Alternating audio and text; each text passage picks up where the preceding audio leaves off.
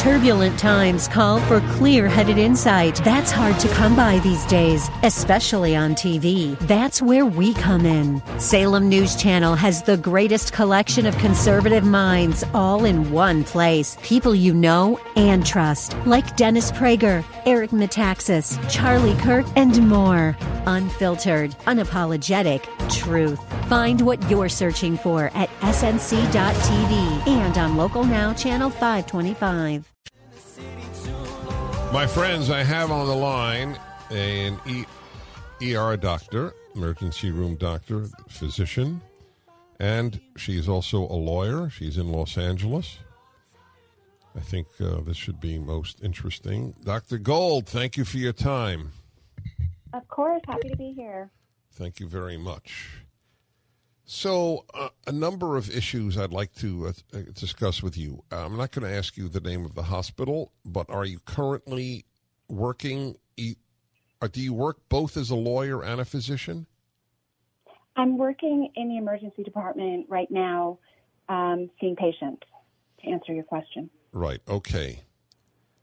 Now, we'll begin with the question of hydroxychloroquine. Do you prescribe it to those with COVID-19? I do.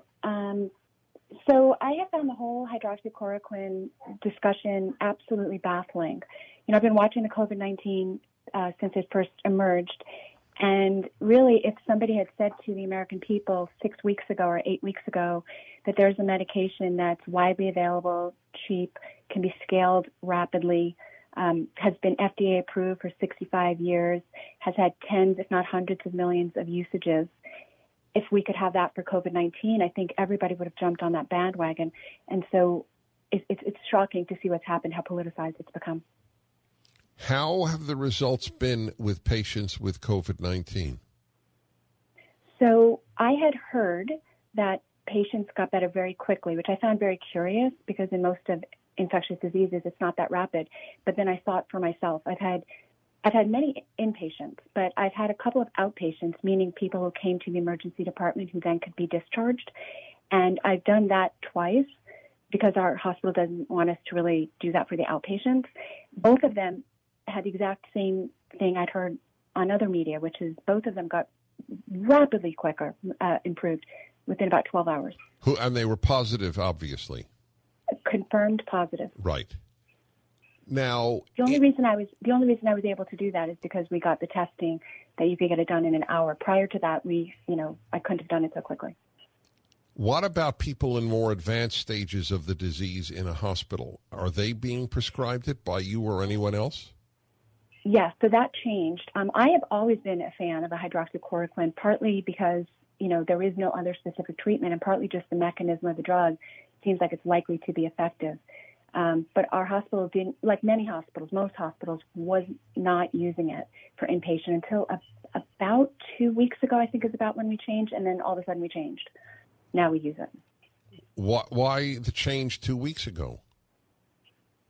So I think that's a great question, and it's just to remind the listeners that at some point there comes enough pressure or enough decision makers all agree to change something, because I was an advocate for it, but I would say that I was pretty alone in that.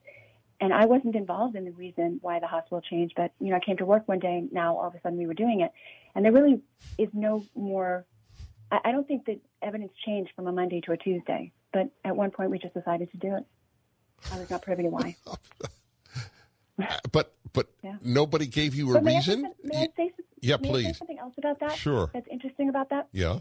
So one of the reasons I wanted to talk with you is when that change came about, I kind of rolled my eyes. I'm like, really? What was so different from last week? But okay.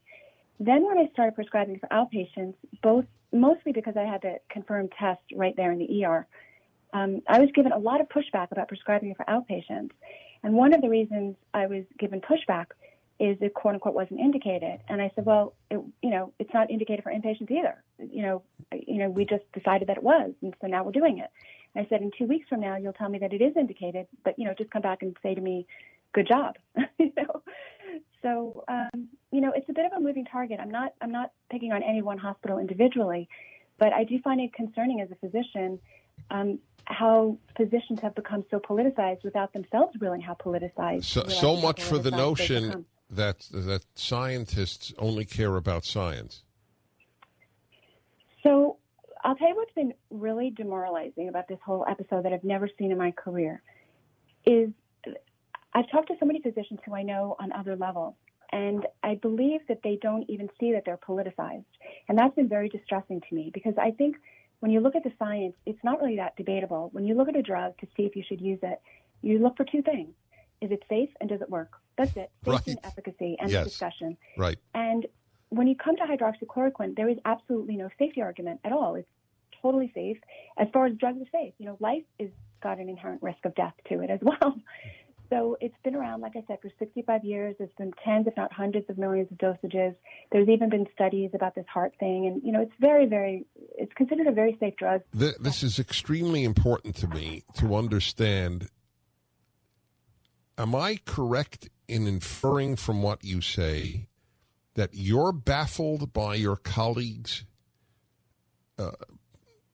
hostility to hydroxychloroquine? I'm totally baffled. At the end of the day, we're supposed to be scientists, and I've never had conversations like I'm having in my entire career. What's very upsetting is people don't realize that they've been politicized. So I've talked to some friends who are more on the left, and I get that they can't see their politics. But I've talked to a lot of people who I think aren't particularly political at all, but they've been so heavily influenced by the media that they'll say things to me like it's not safe. And I said, show me the evidence that it's not safe. It's a straw man to say that it's not safe. It's not a real argument. So as soon as somebody says to me it's not safe, I know that our conversation is over. They don't understand. Well, if it's not safe, have they been baffled by your hospital's turnaround? Right. So no, which I find the amnesia very, very upsetting. The amnesia, what a great term. It's very upsetting.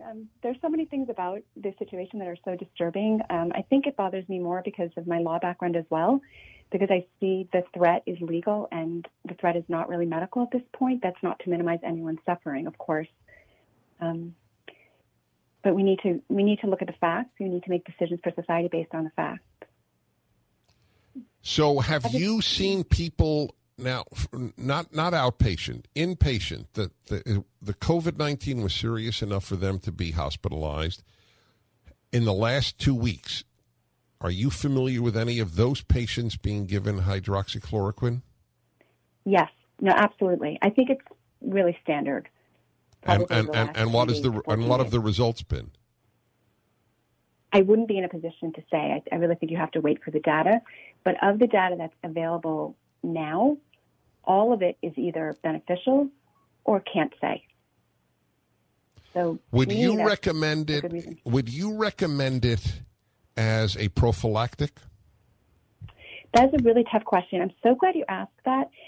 For people to understand how political this issue has become, I absolutely would recommend it prophylactically, but I can see also holding off to wait to see if you've got an exposure. And I want to point out to your listeners that we don't recommend it prophylactically for healthcare workers. I think it's a good question, but the country of India does recommend it. It's their national policy that healthcare workers should take it.